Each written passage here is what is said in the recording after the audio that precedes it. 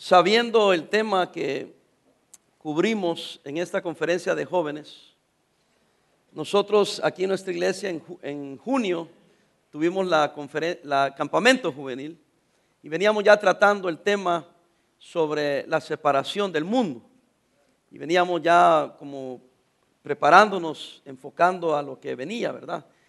Porque creíamos que nuestros jóvenes estuvieran enfocados en lo que íbamos a estar tratando durante la conferencia. A propósito, ningún tema o predicación a los predicadores se les fue asignado. Cada quien predicó conforme el Señor le estaba guiando. Y creo que Dios ha hecho un tremendo trabajo, amén.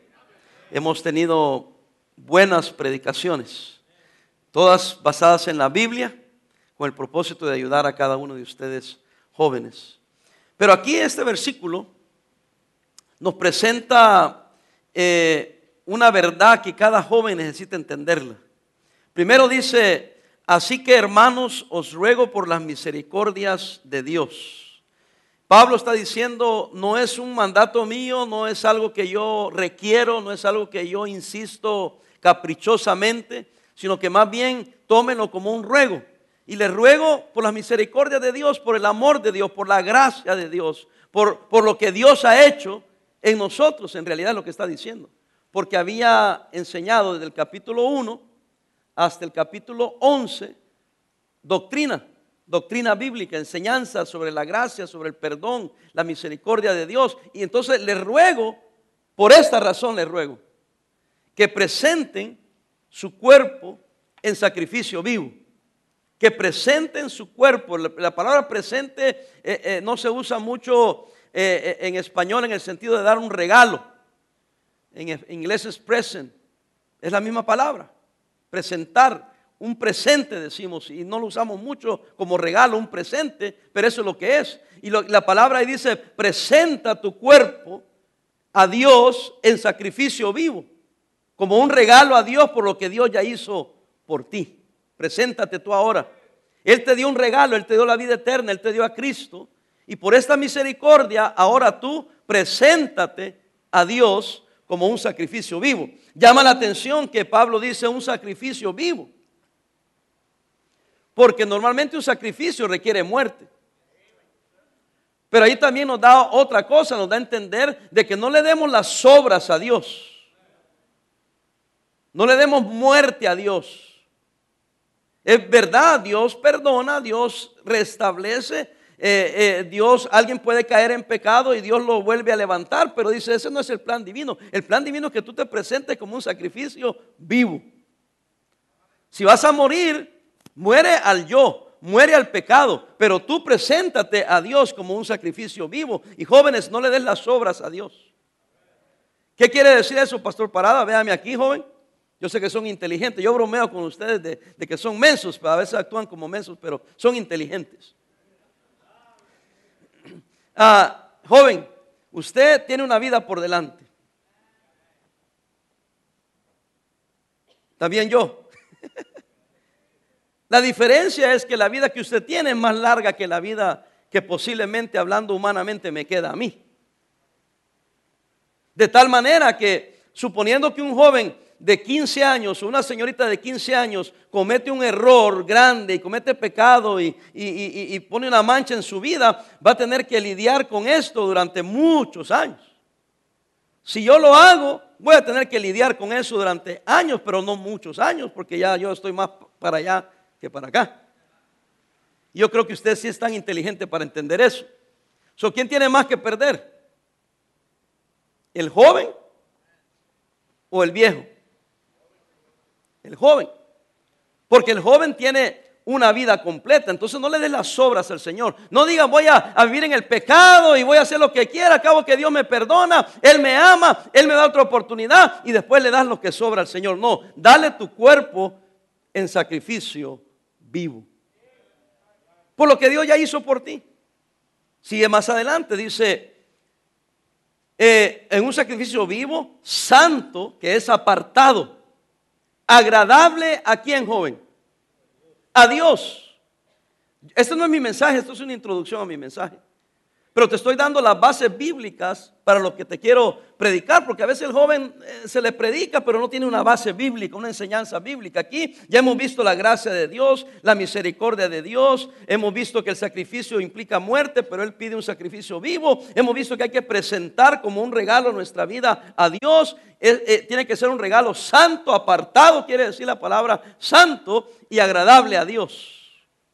Vivimos en días pragmáticos. Véame aquí, joven, donde queremos hacer lo que nos es agradable a nosotros. Pero aquí no se trata de hacer lo que me agrada a mí. Soy llamado a sacrificar lo que me agrada a mí, con tal de agradar a Dios. Entonces, joven, no te dejes llevar por estas cosas del mundo. Eso es la falacia de los que dicen, hay que hacernos como el mundo para ganar al mundo. No, tú quieres ser como el mundo porque te quieres agradar a ti mismo. Porque este mundo vive para su propio placer. Pero el cristiano, porque es de Cristo, ya no vive para su placer, vive para el placer de Él, de Dios. Yo creo que si entendiéramos eso, ya cambiaría mucho de las cosas que nosotros hablamos, hacemos, los hábitos que tenemos, si tan solo entendemos que no es para agradarme a mí, es agradarle a Él. Es morir al yo, es negarse a sí mismo. Y dice que es vuestro culto racional. ¿Eso qué quiere decir, Pastor Parada? Que es, óigame, lo razonable de hacer. ¿Por qué es razonable? Porque Él dio su vida por ti. Y en respuesta a esa gracia, a ese amor, tú deberías de entregar tu vida en un sacrificio vivo, santo, agradándole a Él, que para un cristiano es lo razonable de hacer. Vuestro culto racional, culto es servicio, vuestro servicio racional a Dios. Por eso decimos, va a empezar el servicio a tal hora. En otros países dicen, el culto comenzará a tal hora. No usamos la palabra aquí culto, porque culto es como que es una secta o culto o algo así. Pero es vuestro servicio razonable a Dios. En otras palabras, si tú eres cristiano, es irracional que no vivas para Dios. Si usted es cristiano, usted debería estar viviendo para Dios. No porque se le predica, no porque se le regaña. ¿Sabe por qué, joven? Míreme acá. Es porque se supone que usted tiene el Espíritu Santo de Dios. Bueno, habiendo puesto esa base, quiero dar mi punto número 1. Y mi punto número 1 va con el tema del mensaje. El mensaje es, no os conforméis al mundo. Y mi punto número 1 es, no te conformes al mundo si vas a presentar tu cuerpo en un sacrificio vivo, agradable y santo a Dios. Ahora hay que entender la palabra de Dios. Versículo 2 dice, no os conforméis a este ¿qué? Siglo. Siglo. ¿Qué quiere decir mundo? No os conforméis a este mundo. La clave está en la palabra conformar. Yo sé que para muchos de ustedes el español es el primer idioma, pero inglés o español no importa. Tiene la misma raíz, forma o forma. No os conforméis, quiere decir no te conforma. No te conformes. No tomes la forma de este mundo.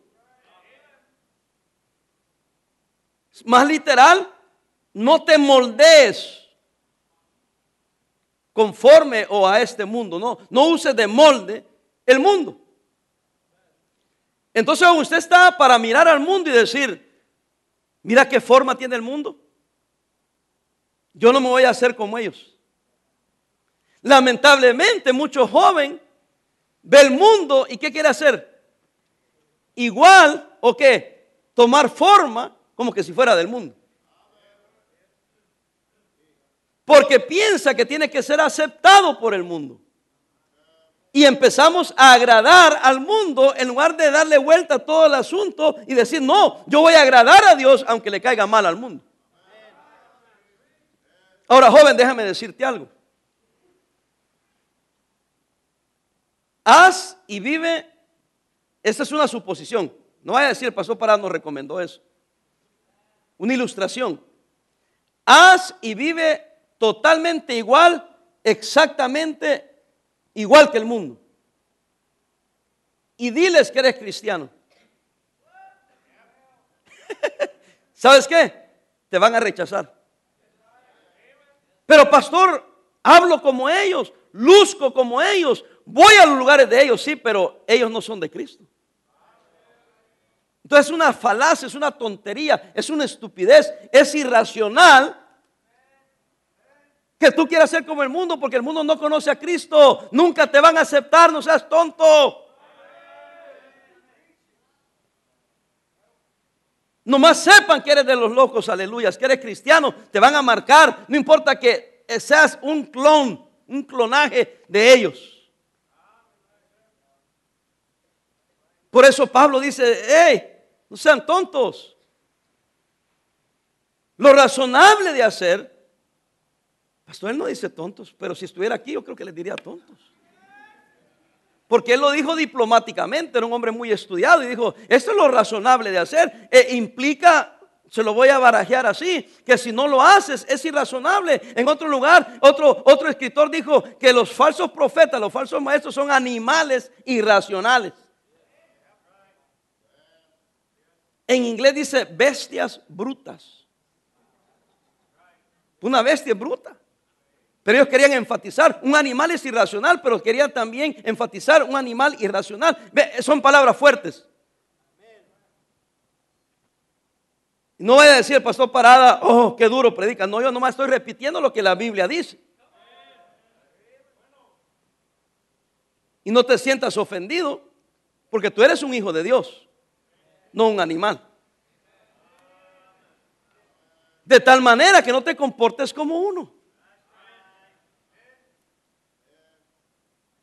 No te conformes, no seas igual, no pienses igual a este mundo, a este siglo. Ahora, no está hablando de la Tierra, el planeta Tierra, aunque algunos están haciendo buen trabajo con eso. No está hablando de eso. Está hablando del sistema de valores del mundo. Hago una pausa, no porque no tenga aire o no pueda seguir hablando, pero quiero que lo vayas asimilando. Porque nuestro pueblo perece y nuestro pueblo cae en pecado por falta de conocimiento de la palabra de Dios. ¿Cuántos ya se dieron cuenta que este mundo piensa diferente a nosotros?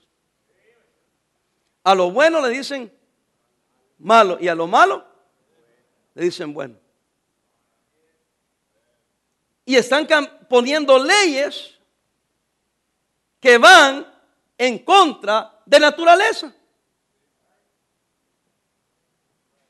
Nos dicen que no podemos legislar moralidad y que no podemos imponer religión. Sin embargo, ellos están legislando moralidad. Pero nos quieren imponer sus estándares de moralidad que ellos tienen. Bien sencillo. Dios hizo a hombre y mujer y el casamiento debe ser entre un hombre y una mujer. ¿Qué pasa? Ellos le ponen una ley que dice que pueden casarse dos hombres en contra de naturaleza, legislando moralidad sobre nosotros. Y usan el doble estándar. Y no se asuste, porque la Biblia enseña que Dios hizo a Adán y Eva, no a Adán y Esteban. Pero muchos de ustedes, especialmente a los que los han categorizado como millennials, que solo es una caracterización que es ofensiva, que se hace solamente aquí en los Estados Unidos. Pero ustedes aceptan esa moralidad. Muchos de ustedes por eso se quedaron callados. Muchos de ustedes aceptan que se casen dos hombres o dos mujeres y ni les provoca ningún problema. Es más, algunos de ustedes han llegado a decir, what's the big deal? Y yo me pregunto, what's the big deal? Just live it like it is. Oh, no, pero hay que legislarlo. Bueno, regreso a mi tema. Son los valores que este mundo tiene. Y si yo no tuviera libertad de religión y no tuviera libertad de, se lo voy a decir en inglés, de speech, me pudieran meter preso por lo que acabo de decir. Porque este mundo diría que es un crimen de odio. Pero Dios ama a todos los pecadores y de seguro Dios ama también a los homosexuales y a las lesbianas, y nosotros debemos de amarles también y orar por ellos para que sean salvos. Pero la Biblia me dice que yo no me conforme a ellos. Bueno, tampoco a los borrachos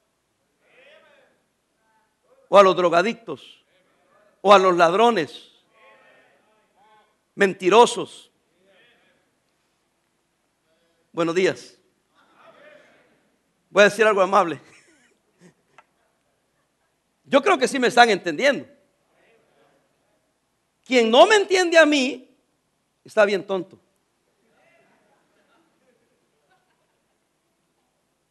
Porque si alguien explica bien clarito y con palabras bien sencillas, soy yo. ¿Y por qué? Porque no sé hablar de otra manera. No, y también sé que tengo aquí jóvenes que no han nacido aquí, su primer idioma no necesariamente ha sido el que maneja más el español, por eso tengo que explicarlo con lujo de detalles para que no salgan de aquí diciendo, I did not understand. I don't know what he said. No te hagas.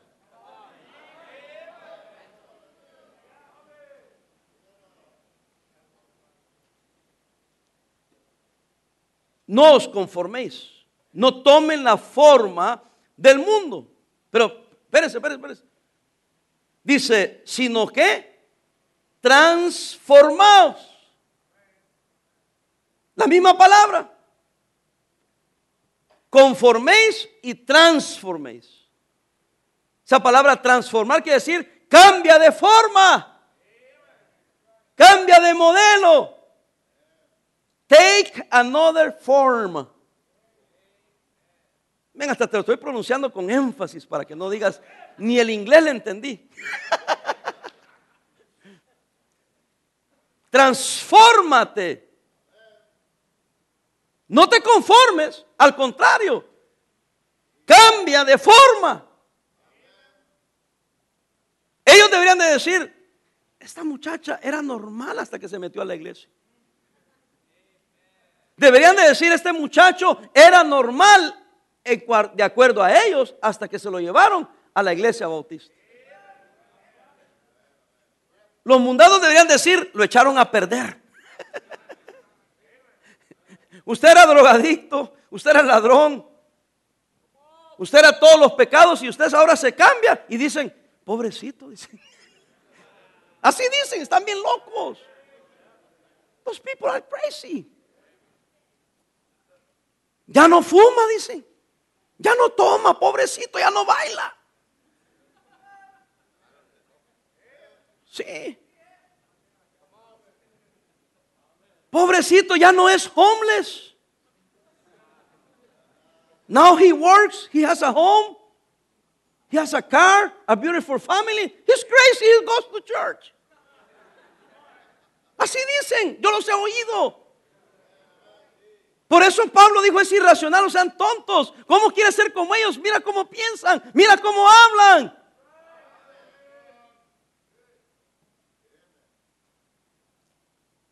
Pero aquí nos da la clave.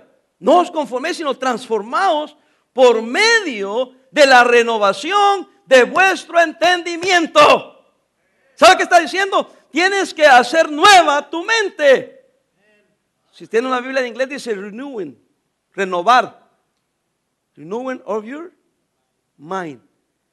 Pastor, pero yo me peleé con alguien diciéndole que no es cierto que en la iglesia le lavan el coco. Tú necesitas un buen lavado de coco. Transforma, oiga joven, tu manera de pensar. Transforma tu mente. Mente, menso.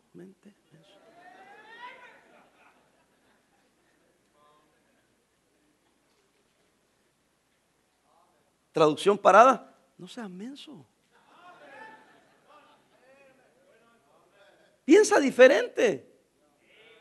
Transforma tu mente. Porque tú eres lo que piensas. Eso no es psicología.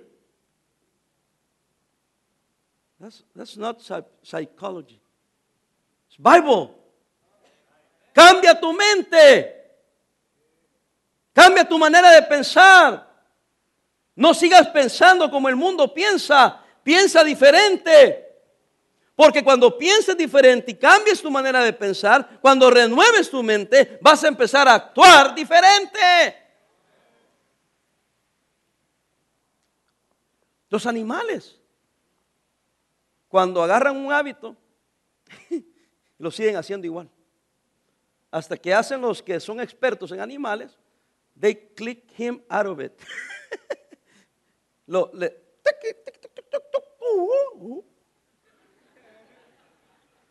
Y le sacan de la mente donde se quedó, para usar una palabra pocha, frisado. Muchos de ustedes están frisados todavía en el mundo. Déjame hacer el clic.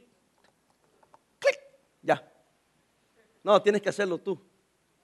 En tu propia mente empezar a pensar diferente. Y eso es lo que estoy tratando de hacer yo, enseñándote la Biblia para ver si tengo influencia en cambiar tu manera de pensar. No podemos cambiar tu vida, pero pues si yo logro que por una vez en la vida uses tu cerebro,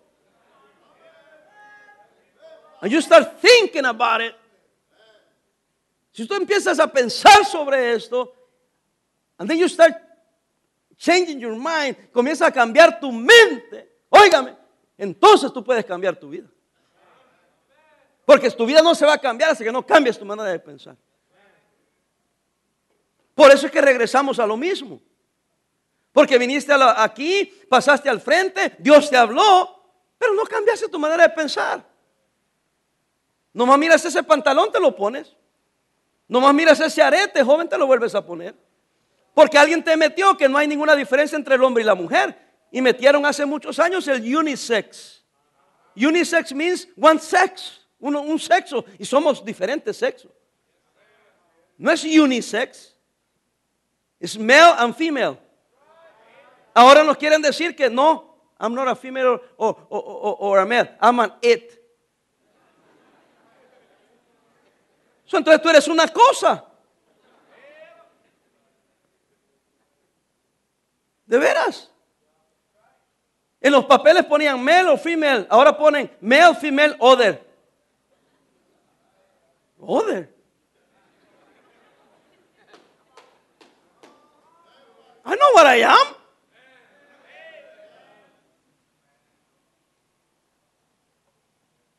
Pero así piensa el mundo.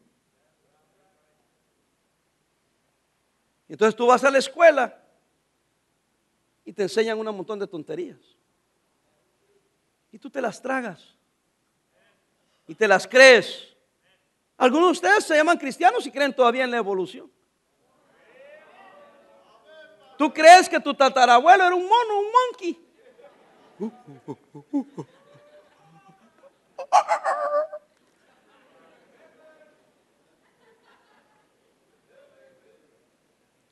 No, joven.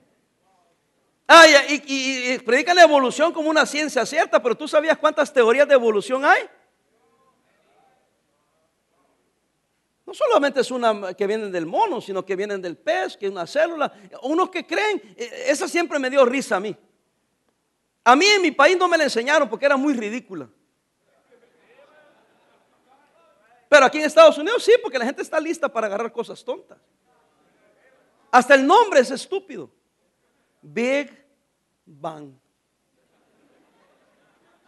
The Big Bang. Un Big Bang. Así dicen. It's in the books. The Big Bang Theory. Yo me reiría si yo fuera alumno enseñándome un maestro eso. The Big Bang. Porque dicen que fue una explosión. ¡Bang! Y que todo se formó. Que el sol quedó en su lugar, los planetas quedaron en su lugar, la luna quedó en su lugar, todo se formó, los océanos y todo se formó en una explosión. Dios mío, tiramos una explosión y se desarma todo.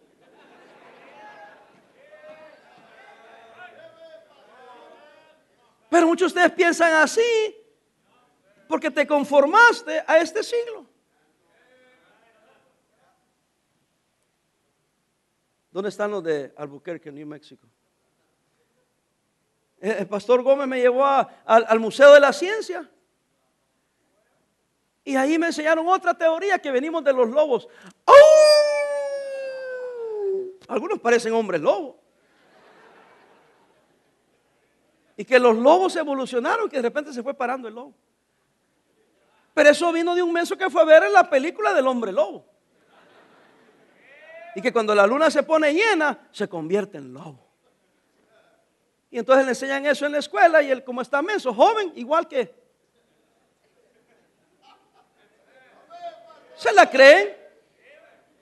¿Se la creen? Después leí yo que un pez, yo no sé en cuál mar fue, pero que el pez que se formó adentro, primero se fueron formando una, se formó con la otra, y ay, vente para acá, no te metas con aquel, vente para acá. Dicen que se empezaron a juntar, y que de repente se hizo el pez, y que el pez empezó a salir del agua en las orillas del mar, y empezó a salir, y le gustaba más respirar. Y empezó a salir y después empezó a caminar. Do you really believe that? That's crazy. Ellos piensan que usted y yo estamos locos porque creemos que Dios nos formó. Pero se necesita más fe, creer en la evolución, que creer en la creación. Yo no soy científico, a lo mejor no tengo todas las respuestas, pero tengo fe que Dios creó al hombre y creó a la mujer. ¿Usted tiene fe de que su abuelita era un chimpancé? Sí. Y por eso el mundo se está comportando como animales, matándonos unos a otros, el crimen, robándonos, actuando como animales. Peor que animales, la verdad. Porque un gato se mete con la gata y un perro con la perra. No va a haber dos perros.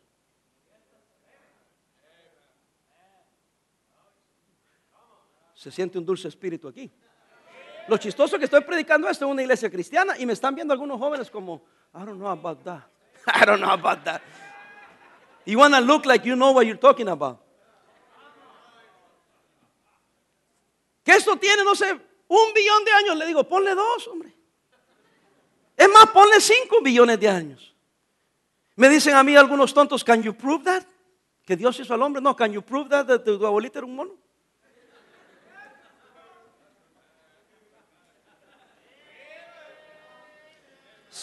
Hermano, mire, es hasta ilógico. Si venimos del mono, porque hay monos.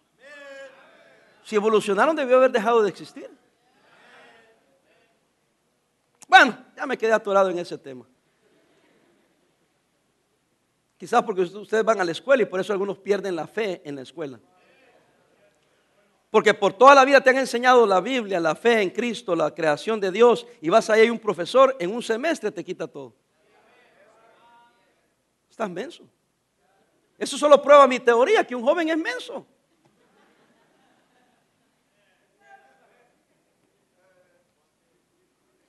Yo creo que ya es más que teoría, es una ciencia. Porque es comprobable. ¿Y cómo se lo comprueba? No, te presento a algunos jóvenes. I can prove it. Número 2. Me estoy divirtiendo, jóvenes. Gracias por darme ese privilegio. Número 2. No se conformen al mundo. Punto. Número 2. No sean amigos del mundo. Amigos del mundo. Santiago 4, por favor. ¿Están aprendiendo algo?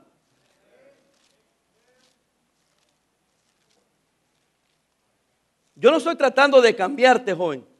Estoy tratando de enseñarte algo para ver si lo pones a pensar sobre esto y que Dios tenga misericordia de ti y tú cambies tu manera de pensar. Y si cambias tu manera de pensar, estoy seguro que cambiará tu manera de actuar. Porque somos lo que pensamos. We are what we think. You're going to be what is here in your mind. Santiago 4:4, ¿estamos ahí? O almas adúlteras. Qué palabra más fuerte, ¿no? ¿No sabéis que la amistad, ¿la qué? Amistad, pochos, eso quiere decir amigos del mundo. Amigo.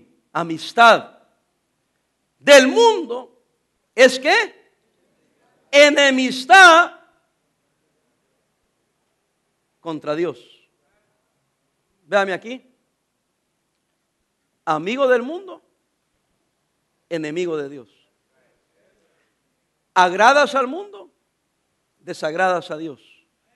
Pero los versículos que le acabo de leer dicen, no, agrada a Dios, aunque desagrades al mundo. Óigame, sea amigo de Dios. Ayer creo que predicaban sobre eso. Sea amigo de Dios, aunque te eche de enemigo al mundo.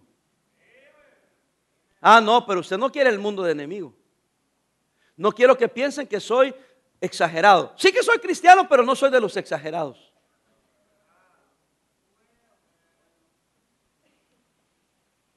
Escoge, joven. Dice aquí la palabra del Señor: oh amas adultas, ¿no sabéis que la amistad del mundo es enemistad contra Dios? Cualquiera, usted o yo, cualquiera, pues que quiere ser, ya no siquiera que eres ya amigo, que quieras ser lo que está en tu mente, lo que está en tu corazón, pues que quieras ser amigo del mundo, léalo, se constituye en enemigo. ¿De quién? De Dios. ¿A quién quieres tener como enemigo? ¿A Dios o al diablo? Porque muchos de ustedes son bien amigos del diablo. Te levantas con el diablo, te acuestas con el diablo, caminas con el diablo, abrazas al diablo, besas al diablo y quieres vestirte como hijo del diablo. Pastor, ¿usted llamó a los incrédulos hijos del diablo? Pues nosotros dice la Biblia que somos hijos de Dios. ¿Y tú hijo de quién eres? ¿De Dios o del diablo? ¿Amigo de quién eres? ¿De Dios o del diablo? Sigamos adelante porque el tiempo se nos va. Dice, no sean amigos del mundo. Tercero, no amen al mundo. ¿Dónde dice eso, pastor? Primera de Juan. Creo que algunos ya lo dieron alusión a eso. Primera de Juan 2:15. Si lo tienen ahí. No sean haraganes, yo sé que se los ponen ahí, pero busquen en su Biblia. Después viene el profesor de la universidad y usted no sabe ni dónde enseñarle. Y por eso él cree que usted es menso. Aunque tiene un poco de razón en cuanto a eso. Versículo 15, ¿está ahí conmigo? Ok, ¿lo tienen ahí? Dice, no améis a quién, ni las cosas que están en el mundo. Si alguno ama al mundo, ¿el amor de qué? Del Padre no está en él. Porque todo lo que hay en el mundo, todos los deseos de la carne, los deseos de los ojos, la vanagloria de la vida, no proviene del Padre, sino de quién? Del mundo. Versículo 17, joven. ¿Y el mundo qué? Pasa. ¿Y qué más? Y sus deseos. Léalo. Pero el que hace la voluntad de Dios permanece para siempre. Joven, no te conformes al mundo. Joven, no seas amigo del mundo. Joven, no ames al mundo. Número 4. Tengo noticias para usted. Usted no es de este mundo.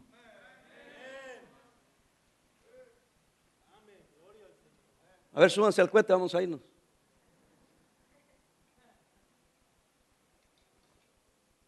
No somos de aquí.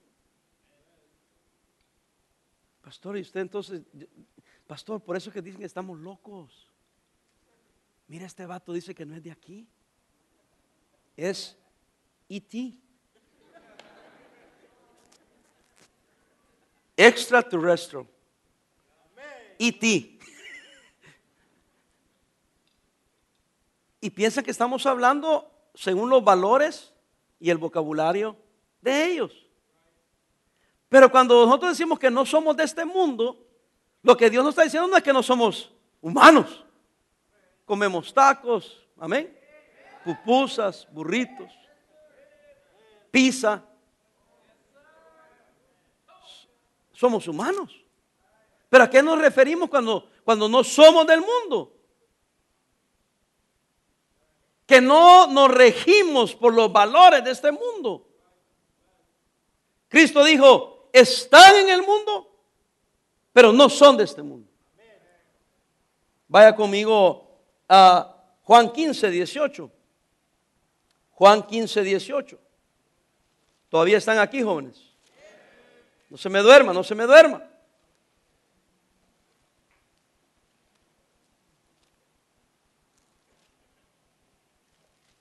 Juan 15:18. Dice así, dice, si el mundo os aborrece, sabed que a mí me ha aborrecido antes que a vosotros. 19. Si fuerais del mundo, ¿qué haría el mundo? Amaría lo suyo. Pero porque no sois del mundo, antes yo os elegí ¿de dónde? Del mundo. Ahí está la separación. Yo los elegí y los saqué del mundo. Por eso, ¿qué hace el mundo? Os aborrece. Joven, mírame acá. Si tú tienes muchos amigos del mundo y no ves ninguna diferencia entre ti y los cristianos, tú no eres de Cristo. Algunos cristianos dicen, no. Lo que pasa es que nosotros por esa predicación, como está predicando Parada, los incrédulos no quieren nada con nosotros. Y yo te pregunto, ¿y por qué quieres que los incrédulos quieran algo contigo? Yo no quiero los incrédulos tener algo conmigo. Ni yo quiero tener nada con ellos. ¿Qué? So you don't believe in soul winning? Did I say soul winning? No pongas palabras en mi boca. La única razón que yo voy a hablar con un incrédulo es para hablarle de Cristo. Pero es que si no te aceptan, ¿cómo les vas a hablar? Es que no me tienen que aceptar a mí. A quien tiene que aceptar es a Cristo. ¿Y tú qué crees que este mundo hizo con Cristo?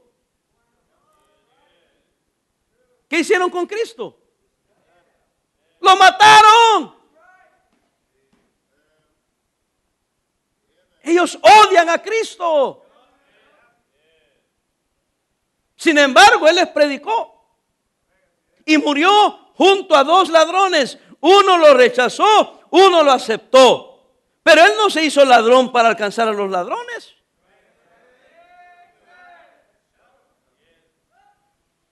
Yo no tengo que participar con ellos. Cuando tengo oportunidad, les puedo hablar a ellos. Y no quiere decir que voy a ser enemigo del mundo en el sentido que voy a caer mal al mundo. Pero voy a guardar mi convicción. Ok. No pasó, pero yo me lo estoy ganando para hablarles de Cristo. Ok. Y por eso vas a donde ellos van, hacen lo que ellos hacen. Para ganarlos para Cristo. El día que les hables de Cristo van a decir hipócrita. Así te van a decir, si no te lo dijeron ya. ¿A poco eres cristiano? Sí, pero soy de la secreta. Es que no te quise decir para engañarte, para ahora hablarte de Cristo. Mentiroso. Fake. ¿Ves la diferencia?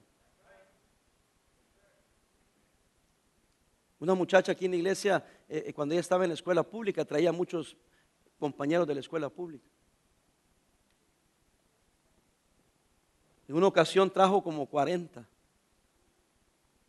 Mi esposo y yo fuimos a visitar a una muchacha y le preguntamos, disculpa, esta muchacha siempre trae muchos compañeros de la escuela. ¿Qué les dice? ¿Qué hace? ¿Por qué van a la iglesia cuando ella les invita? La muchacha contestó así: hay muchas muchachas en la escuela que llaman ser cristianas. Pero ella, y no digo su nombre porque no me ha dado permiso que use su nombre y esto va a salir en internet. Pero ella, she is for real. She's real.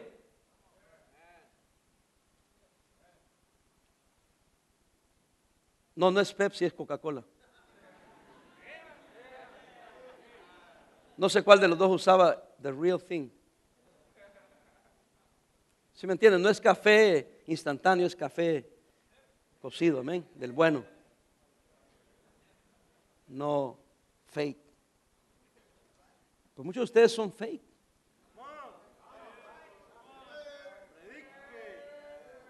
You're not for real. Porque estás actuando hipócritamente, engañosamente como el mundo. Si es que tomamos que el base es para ganarlos para Cristo, you're fake. You're faking it. No, I'm a real Christian. No, you're faking it being from this world. You're a fake. Why don't you act like you're the real thing? ¿Por qué no actúas como que eres la cosa real? Es como yo, I'm faking like if I speak English, but I don't. It's fake. ¿Sí me entiende? Es como muchos de ustedes quieren pasársela como americanos, güeros, son mexicanos, man.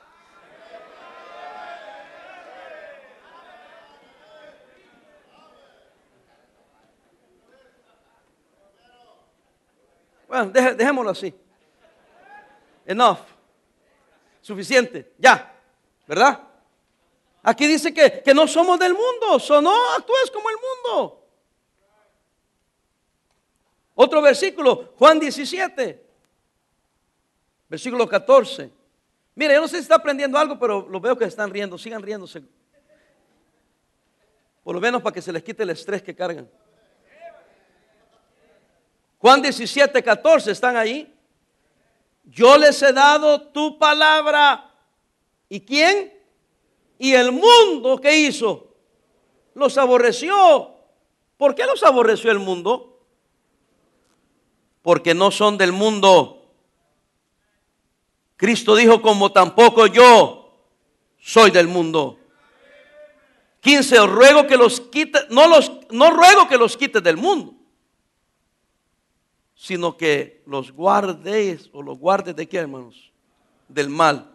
16, no son del mundo, como tampoco yo soy del mundo. 17, santifícalos en tu verdad. Tu palabra es ¿qué? Verdad. Joven, ¿qué no entiendes de todo lo que yo he hablado? Último punto. Somos o debemos ser la luz del mundo. Mateo 5:14. Mateo 5:14. ¿Sí lo tienen? Encuéntralo. Miren lo que dice la Biblia. Vosotros, ¿qué dice? Sois, ¿qué, joven? La luz del mundo. Una ciudad sentada sobre un ¿qué? Monte. Dice que no se puede esconder. Amén. Versículo 15. Ni se enciende una luz y se pone debajo de un ¿qué? Almud. Sino sobre ¿qué se pone una luz? Sobre el candelero. ¿Y qué hace la luz? Alumbra a todos los que están en casa. Amén. Si tú pones una luz y la tapas, ya no alumbra.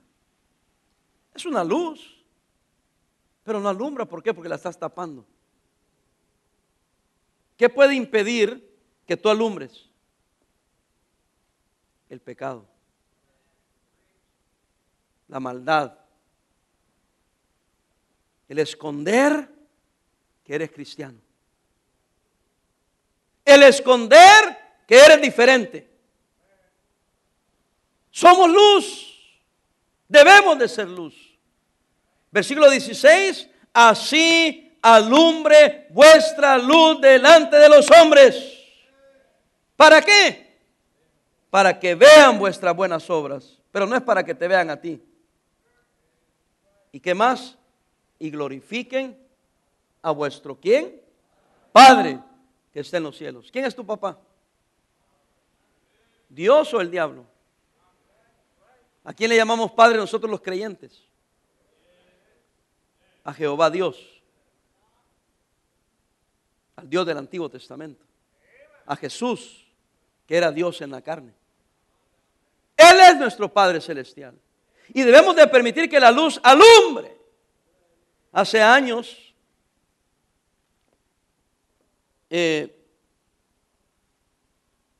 había mucha, y todavía hay pandillas, pero era más abierto en los 80s, 90s. Y a veces venían familias que traían 2, 3 jóvenes adolescentes. Uno era pandillero, un cholo. Y a veces los padres me decían, pastor, ore por mi hijo porque como ahora estamos en la iglesia y saben que estamos en la iglesia y mi hijo se quiere salir de la pandilla, lo han amenazado. Y por eso él, para que no le haga nada, tiene que andar con ellos. Le dije, no, eso no es verdad. ¿Cómo no, pastor? De verdad. No, eso le ha dicho este tonto porque los quiere enganchar. Eso no es cierto. No, ¿cómo no, pastor? No es cierto, le digo. Mire, aquí está la prueba. Dígale a su hijo que en la próxima reunión de la pandilla se lleve la Biblia más grande familiar que tienen en la casa. Que se ponga corbata. Y que lleve tratados. Y cuando anden con la clica, hey, what's up, man? Que este vato se ponga a repartir tratados. Y que le diga que van a tener un texto bíblico y que va a orar. Y mire, él no tiene que salirse. Lo van a sacar al vato. Lo van a sacar. Who wants to be with this crazy guy? ¿Y por qué está loco? Anda cargando una Biblia, viene con saco a la reunión y se pone a repartir tratados. We're about to kill these people, man. But let me pray for them. ¿Cuántos piensan que eso sería loco? They will kick you out soon. El problema es que no te han sacado porque tú eres igual que ellos. Eres igual que ellos. Hablas como ellos, te vistes como ellos, tomas la música de ellos, te emborrachas como ellos. Entonces ellos piensan que eres uno de ellos. You're a fake. Fake there and fake here.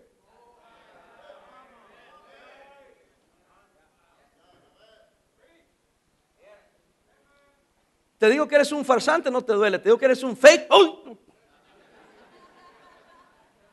Como que el fake duele más, ¿verdad? You're fake. You're not real. No eres real. Eres un fraude. Un fraude en el mundo y un fraude en la iglesia.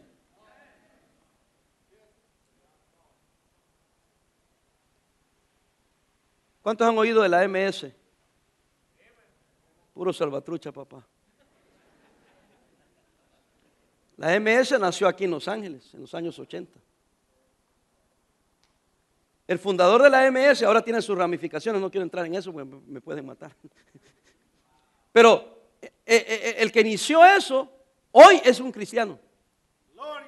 Es un pastor. Y ellos están tratando de alcanzar a jóvenes que quieran salir, que tengan el deseo de salir, ganándolos para Cristo y ayudándoles para que puedan restablecer su vida a la sociedad normal, o sea, general. Pero ellos tienen un código. Tú puedes ir a cualquier ramificación y decirles, hey, you know, vatos, I know I have killed 20 people with you guys, but I received Christ, I'm saved, me quiero salir. Quiero servir a Dios. They have a rule. Es la única manera que te puedes salir. But if you're fake, you're going to pay, buddy. I'm going to kill you. Because we don't want fakes. Se me hace que lo voy a traer a la conferencia el otro año.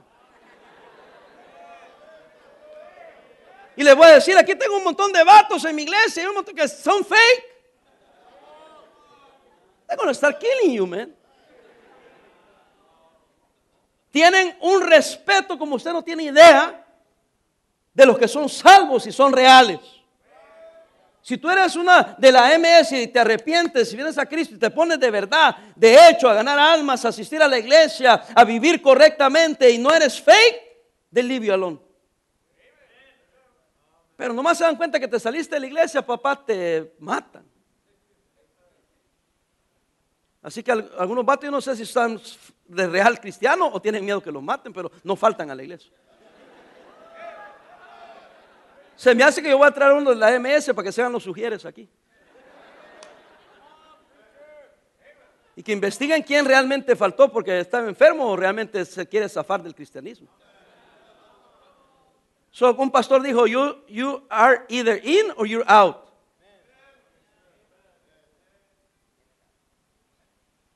Así dijo un pastor. En mi iglesia vienen 300 a la escuela dominical, 300 al servicio, 300 en la noche, 300 el miércoles y 300 la ganancia de almas. Y si tenemos un banquete vienen 300.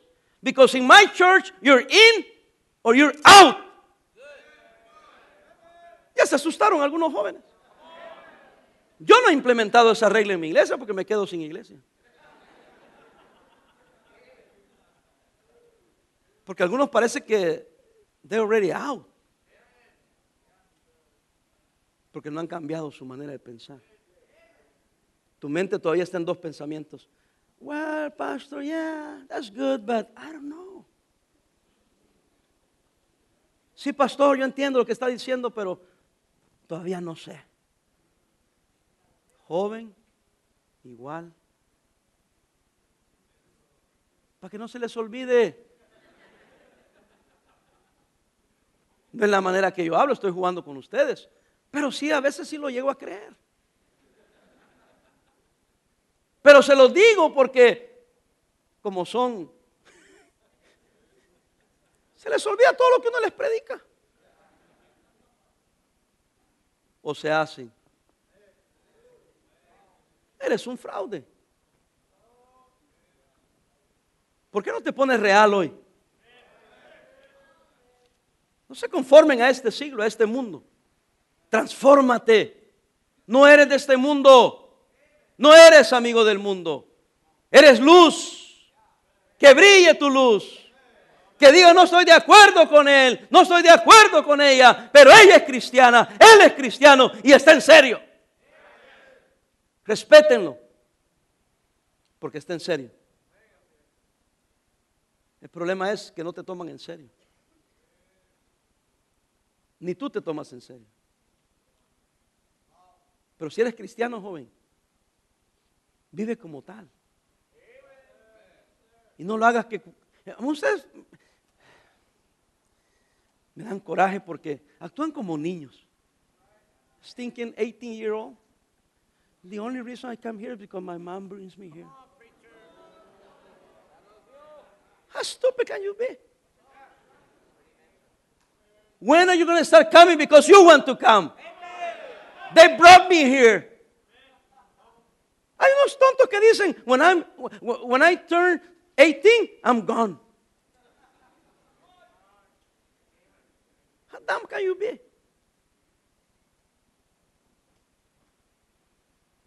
Joven, ya decídete. Make up your mind. ¡Ya! Perdóneme. ¡Ya! Decídete. Amén. Decídete, joven. ¿Estás o no estás por Cristo? Toma una decisión. Ahorita vienen los verdaderos predicadores a predicarte. ¿Y usted qué estaba haciendo? Fastidiándote. I was just having fun. For free. You're paying for it. No, no es para fastidiarte. Te quiero ayudar, joven. Escucha a los predicadores, escucha lo que te están diciendo. No queremos cambiarte. Porque muchos de ustedes todavía dicen, why do you want to change me? I don't want to change you. Si quieres seguir siendo lo que eres, es lo que eres libre. Haz lo que quieras. Pero si eres cristiano, vive como tal. Como a ustedes les gusta usar esta palabra y les va, is that fair enough? Porque ustedes todo el tiempo, that's not fair. Así dicen todos los adolescentes, invéntense otra. That ain't fair. Life is not fair to me.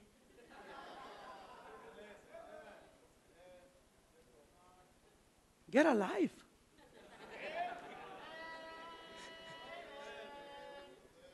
Jóvenes, esta vida no es justa. Grow up. Grow up. Y empieza a vivir para Cristo.